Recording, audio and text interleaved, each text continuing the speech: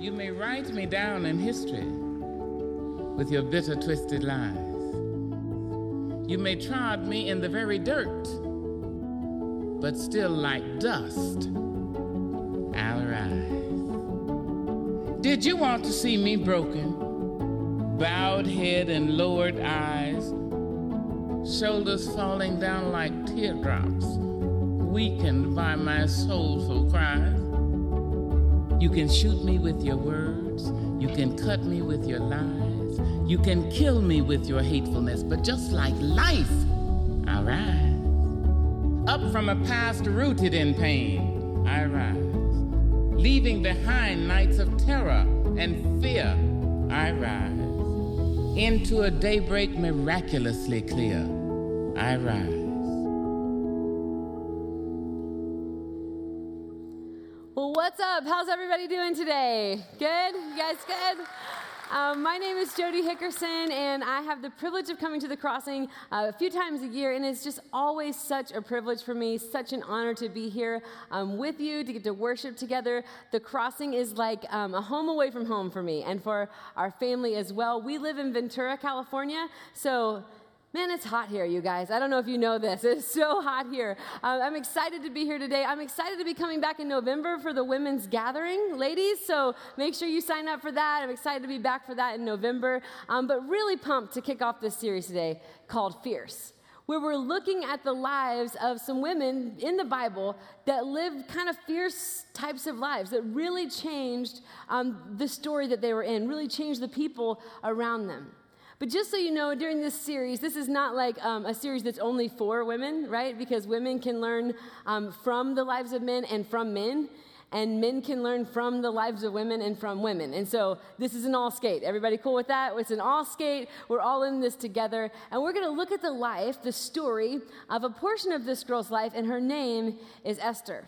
She's got like a whole book of the Bible about her. If you ever want to read that, just hit the table of contents in your Bible and read about Esther, because we're going to fly through this book today and her story today and how she stepped into this fierce kind of living. And if I could use one word to describe the book of Esther, it would be drama, okay? There are so much drama in this story. It's got wild parties. It's got beauty pageants, murder conspiracy, like plotting and planning and challenge and egos and, social networking. I mean, there's nothing boring about this girl's story.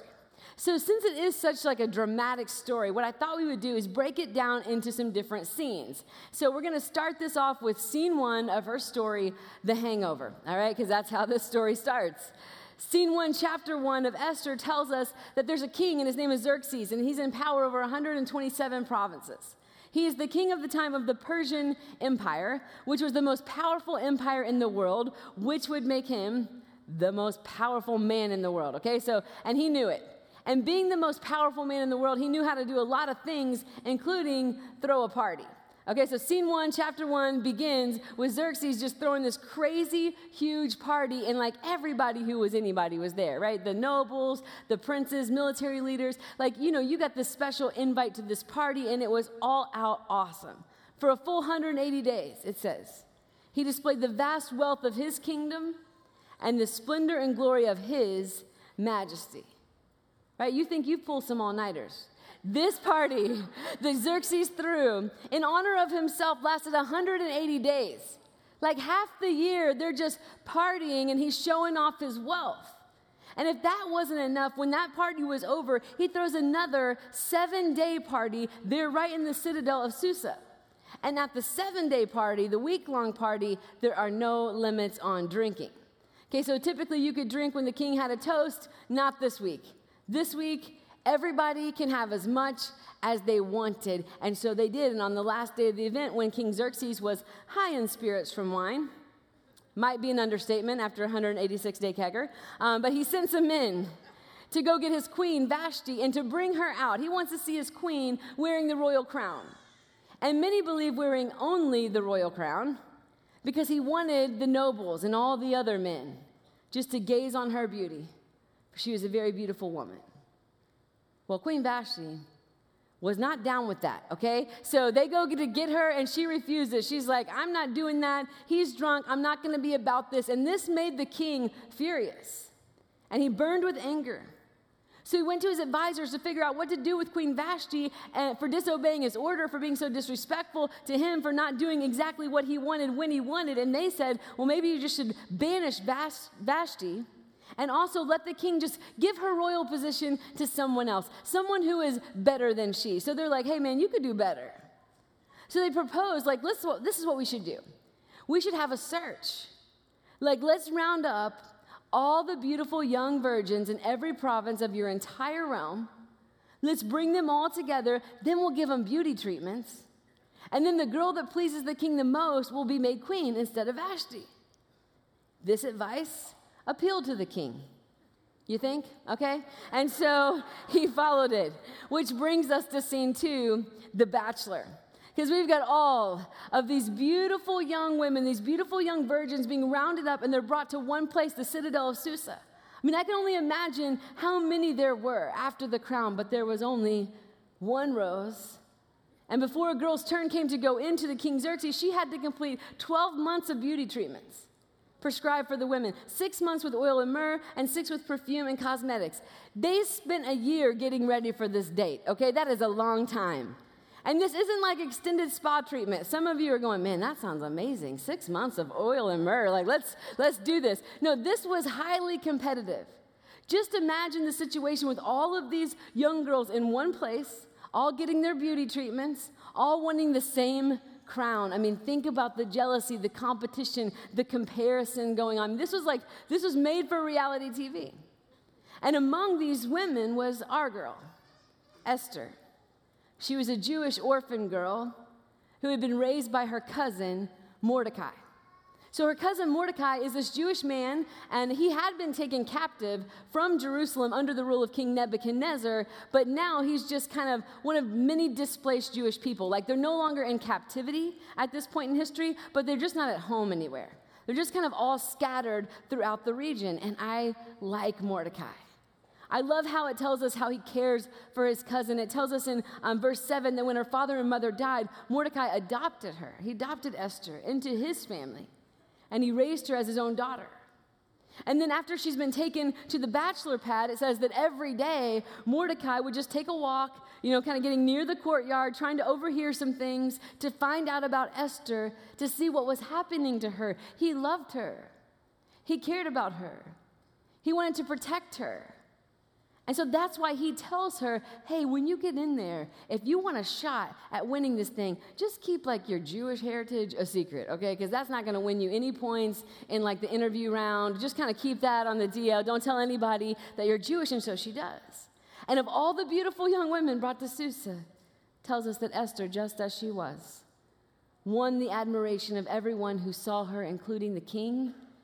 It had been 4 years since he had banished Vashti. 4 years. I mean, I'm sure there are plenty of women he could have chosen to be queen, but it was Esther who won his favor, and so he set the royal crown on her head, and he made her queen instead of Vashti. At the end of the day, because isn't this how God does it sometimes?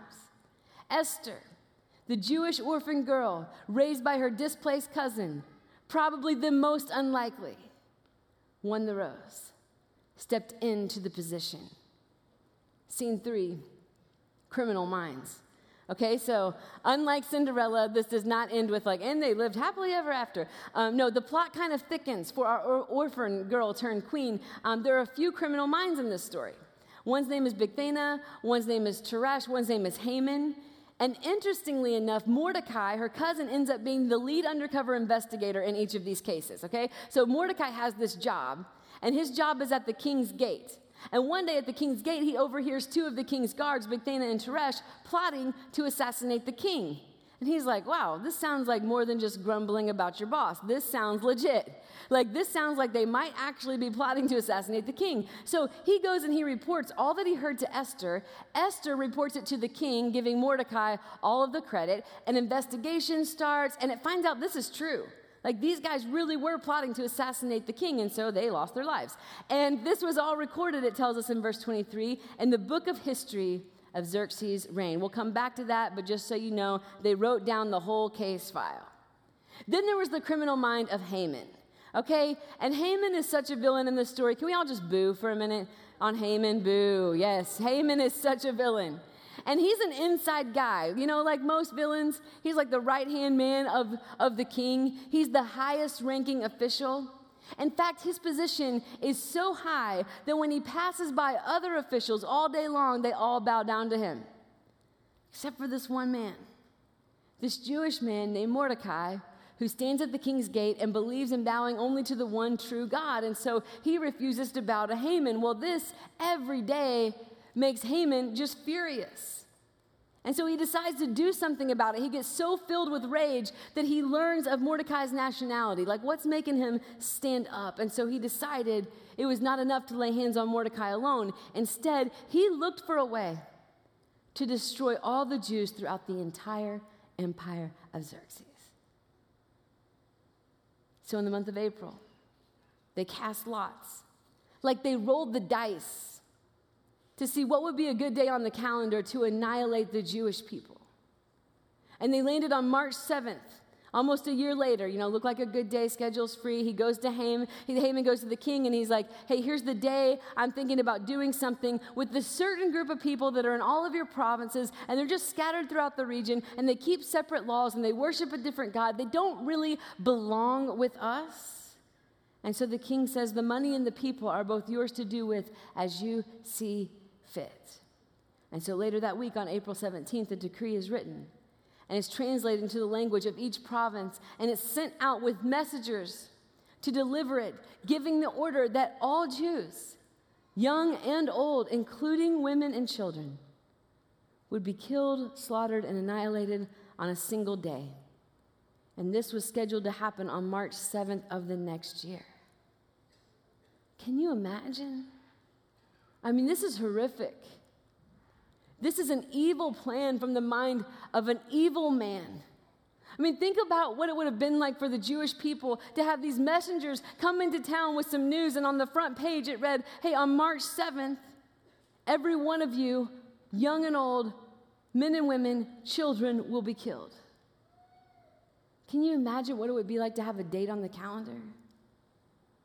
11 months to anticipate not only your death, but the death of everyone close to you.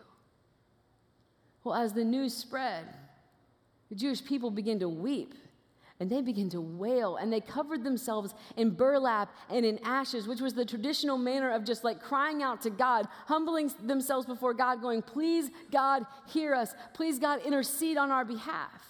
And when Mordecai learned about all that had been done, he too tore his clothes and put on burlap and ashes and went out into the city crying with this loud and bitter wail. Well, when the news of Mordecai weeping and wailing in burlap and ashes reaches up to the palace to Esther, she sends a messenger named Hattach to go find out, like, what's going on with her dear cousin? What's going on with her adopted father? And so Mordecai relays the whole story to this messenger, tells Esther everything that's going down, and then he also asks Hattach to direct her. You go to the king and you beg for mercy and plead for your people. And Esther hears it all. And she digests it all. And she sent back a reply that went something like this. You have got to be kidding me, okay? I can't do that. Don't you know that going to the king uninvited is against the law? And in case you forgot, Mordecai, that's punishable by death. So you're asking me just to risk my life. You're asking me just to walk in there and risk my life. This is against the law. It's punishable by death. The only exception is if when he sees me, he holds out his gold scepter. But then she tells her cousin, I don't see that happening. Like, we've been married for 5 years and he hasn't asked for me in 30 days, if you know what I'm saying. That's what she says. She's like, things aren't good on the home front. Like, it's not a really good time for me just to go, hey, I've had a secret heritage I haven't told you about. And so I'm bringing that to you now. She's like, this is crazy. This is too risky. This is too much to ask. And she had to believe that her answer would be sufficient. That Mordecai would be like, oh, you're right. Gosh, I didn't think about that. I forgot it was punishable by death. That is too risky. Let's not do that. No, instead, Mordecai sends this reply to Esther, don't think for a moment that because you're in the palace, you will escape when all other Jews are killed.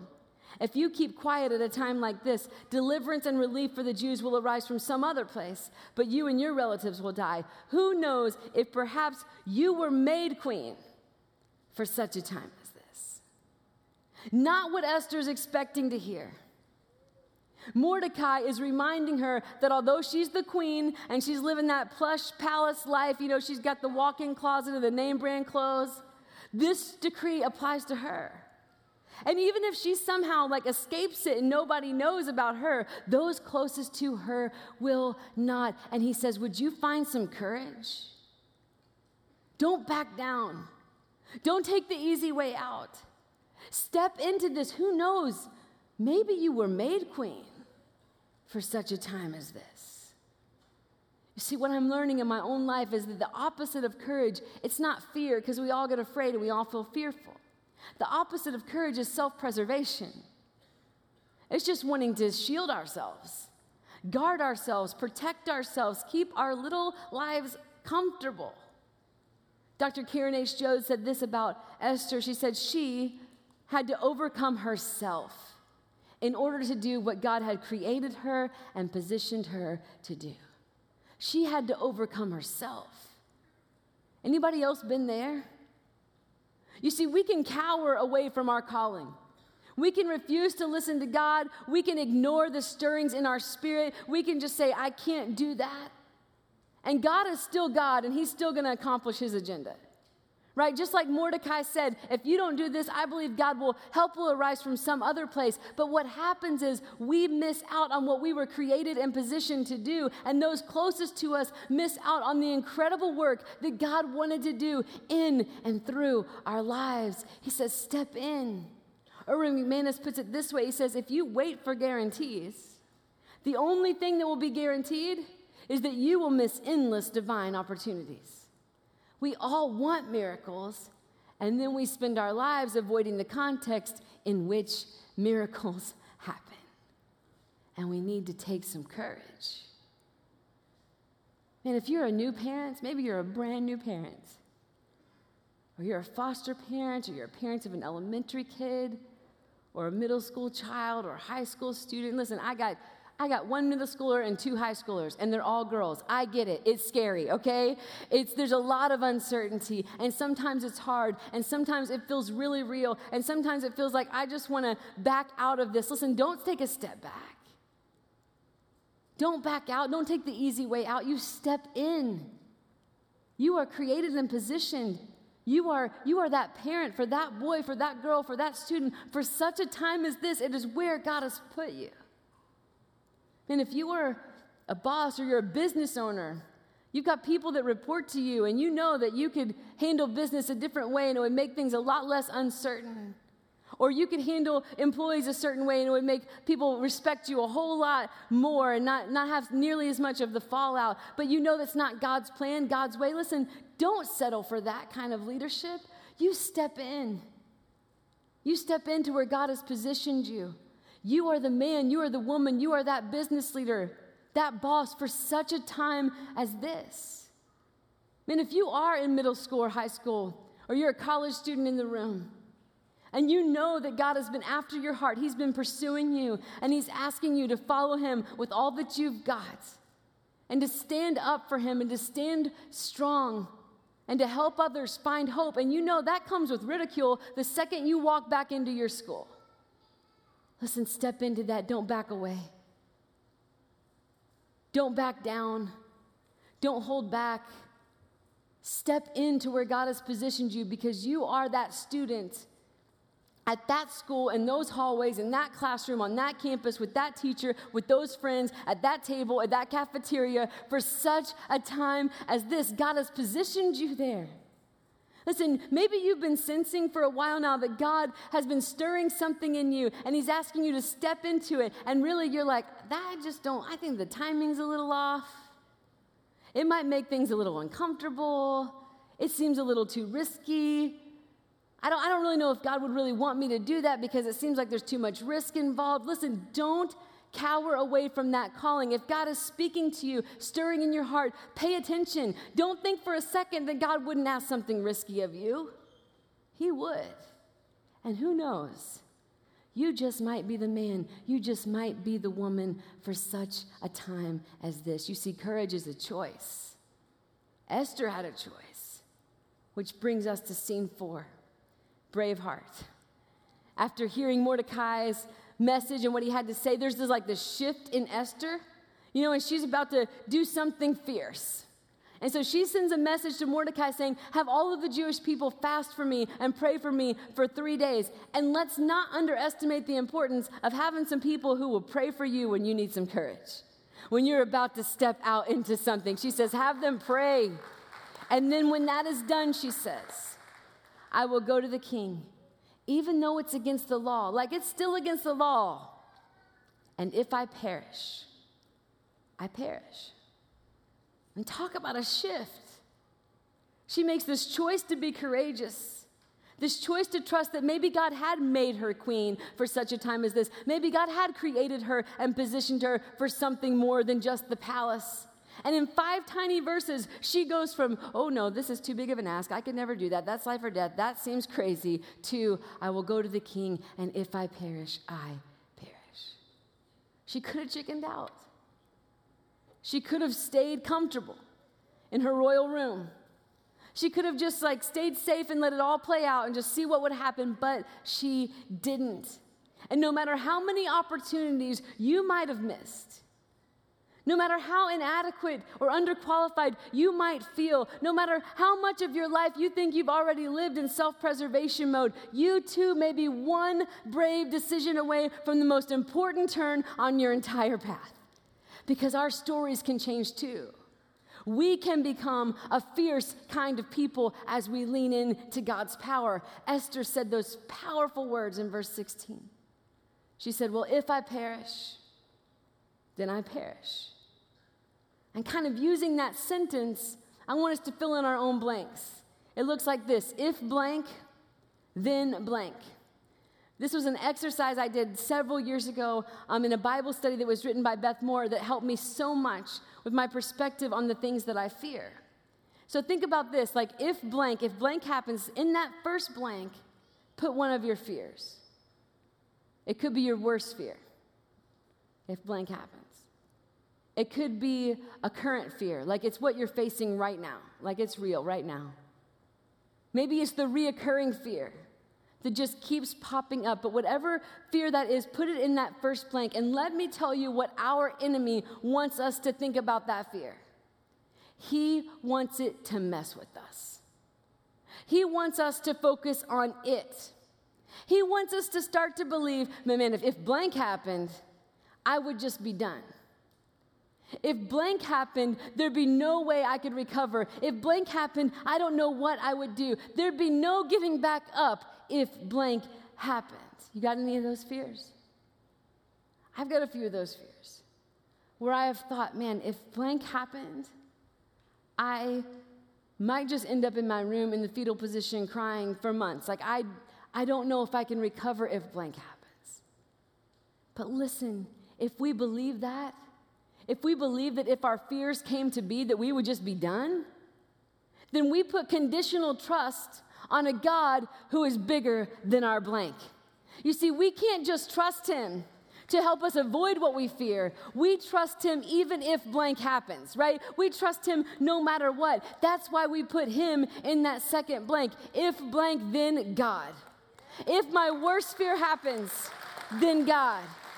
He will be enough for me. He will pull me out of that bedroom. He will stand me back up. He will wipe my tears away. He will sustain me. He will be my strength. He will be all that he says he is and do all that he's promised to do. If my blank happens, I may be hard pressed on every side, but not crushed. Perplexed, but not in despair. Persecuted, but never abandoned. Struck down, but not destroyed, because my God is bigger than my blank, and I can trust him. I can trust him. If blank, then God. Esther had resolved, man, she's not done, which brings us to scene 5. Pardon the interruption, right? So Mordecai had told her what to do. You go to the king. But he hadn't told her how to do it. In fact, what he had said is go to the king and beg. Go to the king and plead for mercy. But what we see in this scene 5 is that Esther gets all dressed in the royal robes. You see, she doesn't come to the king as a beggar. She doesn't get dressed in her negligee. She doesn't come to him as a member of his harem or even his wife. She comes in fierce. She comes in as the person that God has created her and positioned her to be at this time, the queen of the Persian Empire. And she starts walking down that hall, knowing that in every step she's getting closer to the king seeing her, knowing that it's against the law and punishable by death. Can you imagine walking down that hallway?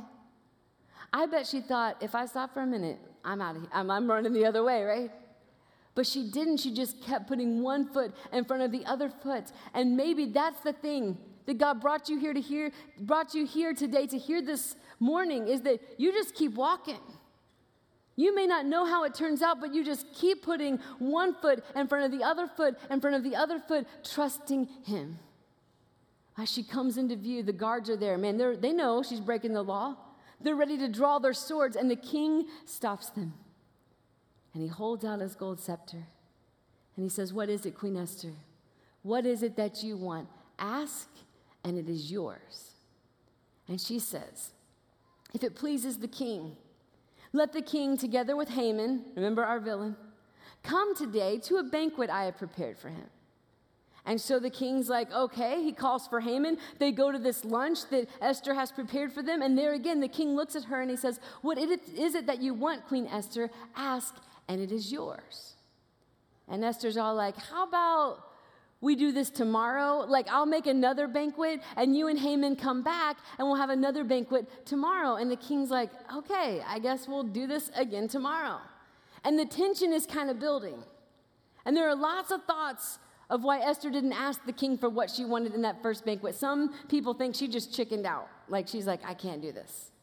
Other people think she's like, "Man, the king's in a bad mood. I'll wait till tomorrow." Some think she was brilliant and she was trying to make the king jealous. Like, why does she keep inviting Haman to our luncheons? Like, that's kind of weird. Whatever the reason, Esther leaves this banquet walking encouraged for the next day. The king leaves the banquet intrigued. Like, what does she want? But Haman, our villain, he leaves this banquet on cloud 9. Y'all, he is so puffed up about having this banquet with the king and queen. It says he leaves happy and in high spirits. But all of that changed, and his whole day was ruined when he had to walk by Mordecai the Jew at the king's gate, who won't bow down to him. So he goes home, he calls all of his friends, he gets his wife together, and he's just bragging. He's like, "Man, I was the only one the queen invited, and I had this to drink, and I had this to eat, and it was so awesome. But then my day was ruined when I had to walk past Mordecai the Jew at the king's gate." And his wife Zeresh and all his friends, they're like over it. They're like, "Hey, how about you do this? Have a gallows built 75 feet high, and then just go ask the king in the morning to have this Mordecai hanged on it. Then go with the king to the dinner and just be happy." And this suggestion delighted Haman, and he right then, that evening, he's like, "Let's get some gallows built." Scene 6, sleepless in Susa. Okay, that night, the king has trouble sleeping. And so he ordered an attendant to bring the book of history of his reign. Y'all remember this? So it could be read to him. Okay, so the king is having trouble sleeping. He needs a bedtime story. He would prefer it be one all about him. So he's like, "Read me the book, about my reign, all about me." Okay, guess what account is read? It's the one about Mordecai saving the king's life from those 2 guards who were plotting to kill him. And so the king, he asked the attendant who was reading, "What reward or recognition did we ever give this Mordecai for this?" "Well, none," they said. "Nothing was ever done for him." Then the king heard someone in the outer court. Like, it's morning now, and the king hears someone. He says, "Who's in the court?" Well, now Haman had just entered the outer court of the palace to speak to the king about hanging Mordecai on the gallows he had erected for him. Okay, this is good stuff, you guys. It's all coming together here. So the king looks at Haman. He's like, "Oh, man, my right-hand guy, my inside dude, you would know the answer. What should I do for someone that I want to honor?" And Haman thinks, who would the king want to honor besides me? He's like, "You got to get the king's horse, the royal crest, get the noblest of princes to take him through town," and said, "This is what is done for the man the king delights to honor." And the king is like, "Excellent. Quick, take the robes and my horse and do just as you have said for Mordecai the Jew who sits at the gate of the palace. Leave out nothing you have suggested." And so Haman had to do it. I wish I could have been there. Man, that would have been awesome. Afterward, Mordecai returned to the palace gate, but Haman hurried home, dejected and completely humiliated. So we're going to name our next scene after him. Scene 7, the biggest loser, okay? So Haman is dejected. He's humiliated. His plan is coming unraveled. He goes to the second banquet that Esther has prepared for him and the king. And while they are sitting there, the king looks across at Esther and says, "What is it that you want? Ask and it's yours." And with all the fierceness she can muster, she says, "If I have found favor with you, grant me this. Spare my life, spare my people, for we have been sold for destruction, slaughter, and annihilation." And the king says, "Who? Where is the man who would do such a thing?" And Esther replied, "This wicked Haman is our adversary and our enemy." And Haman grew pale with fright before the king and the queen. Well, the king gets up in a rage, right? This is his highest ranking official, his inside guy. He's never seen that season of 24. He can't believe, that he got tricked into this whole thing. So he has to go out to the palace garden to cool off. And while he's out there, Haman begins to beg Esther for his life. And in his despair, he falls on the couch where Queen Esther is reclining just as the king is returning from the palace garden, okay? This sends the king over the top. He's like, "Get off my wife," okay? He even says, he even molests the queen while she's with me in my own house. Like, not looking good for Haman. And one of the attendants that's standing nearby is like, "You know what I saw on the way to work this morning? A gallows, 75 feet high. It stands by Haman's house. He had it made for Mordecai, who spoke up to help the king, and the king said, hang him on it." So they hanged Haman on the gallows he had prepared for Mordecai. I mean, come on, that is absolutely unreal. And it brings us to our final scene, scene 8, heroes. On that same day, the king gave Esther all of Haman's estate, and Esther placed Mordecai over it. But because the king had signed the edict against the Jews, he could not revoke it.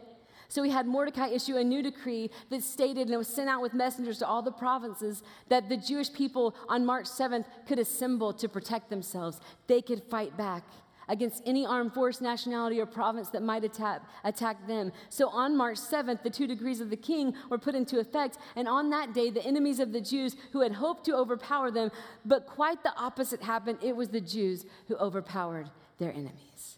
See, scene 8 is called Heroes, and it's an amazing story. And while Esther and Mordecai both display some incredible heroics, the real hero of this story is never mentioned. It's one of the coolest, most intriguing things about the book of Esther as you begin to study it. God's name is never mentioned in the entire book of Esther. But don't confuse God's name not being in it with God not being in it. Because God is all over this story. And just like with every great drama, behind the scenes there is a writer, a producer, a director who knows every scene, is involved in every line, is in complete control of the story, and J.J. Abrams has got nothing on our God. Okay, could it just so happen that Queen Vashti is banished at the exact time when Esther's the right age to be chosen for tryouts? Could it just so happen that the Jewish nation would face annihilation when their queen happened to be secretly Jewish? Could it just so happen that while a plot is being carried out to kill Mordecai, the king has a sleepless night and his bedtime story is about Mordecai? Could it just so happen that all of this would take place when the Jewish nation was scattered and displaced, that they would come together again and be strong? No, that doesn't just so happen. That's God. That is God working behind the scenes and everything. And I believe he chose to inspire this book without his name ever being mentioned in it so that we, you and me, could take courage. You see, maybe you've been through a season of your life where while you're going through it, you can't see God. You don't see how he's working. You can't see what he's doing. And now when you look back at that season, man, you see his hand all over it. And you know he was at work behind the scenes and everything. Or it could be that you're going through something right now, and for the life of you, you can't figure out where God is, where his involvement is. I believe he gave us this book inspired in this way so that we would know that even when we can't see him on the page, he is there. He is with you. He's not going to leave you, and he is working everything out. Listen, you want to live a fierce life? We want to live a fierce kind of life and make a difference? It begins with knowing this. We don't have to be the hero. The hero is always and already at work. We just have to be willing to say yes to the role he's asking us to play for such a time as this. And God, I thank you. I thank you that we are created on purpose, for a purpose, every single one of us. And God, I thank you that you have positioned us where we're at right now. And that, God, we could step into that with the boldness of knowing we don't have to be the hero's at work. We just have to be willing to take the next step, trusting you all the way. We love you so much. It's in Jesus' name we pray, amen.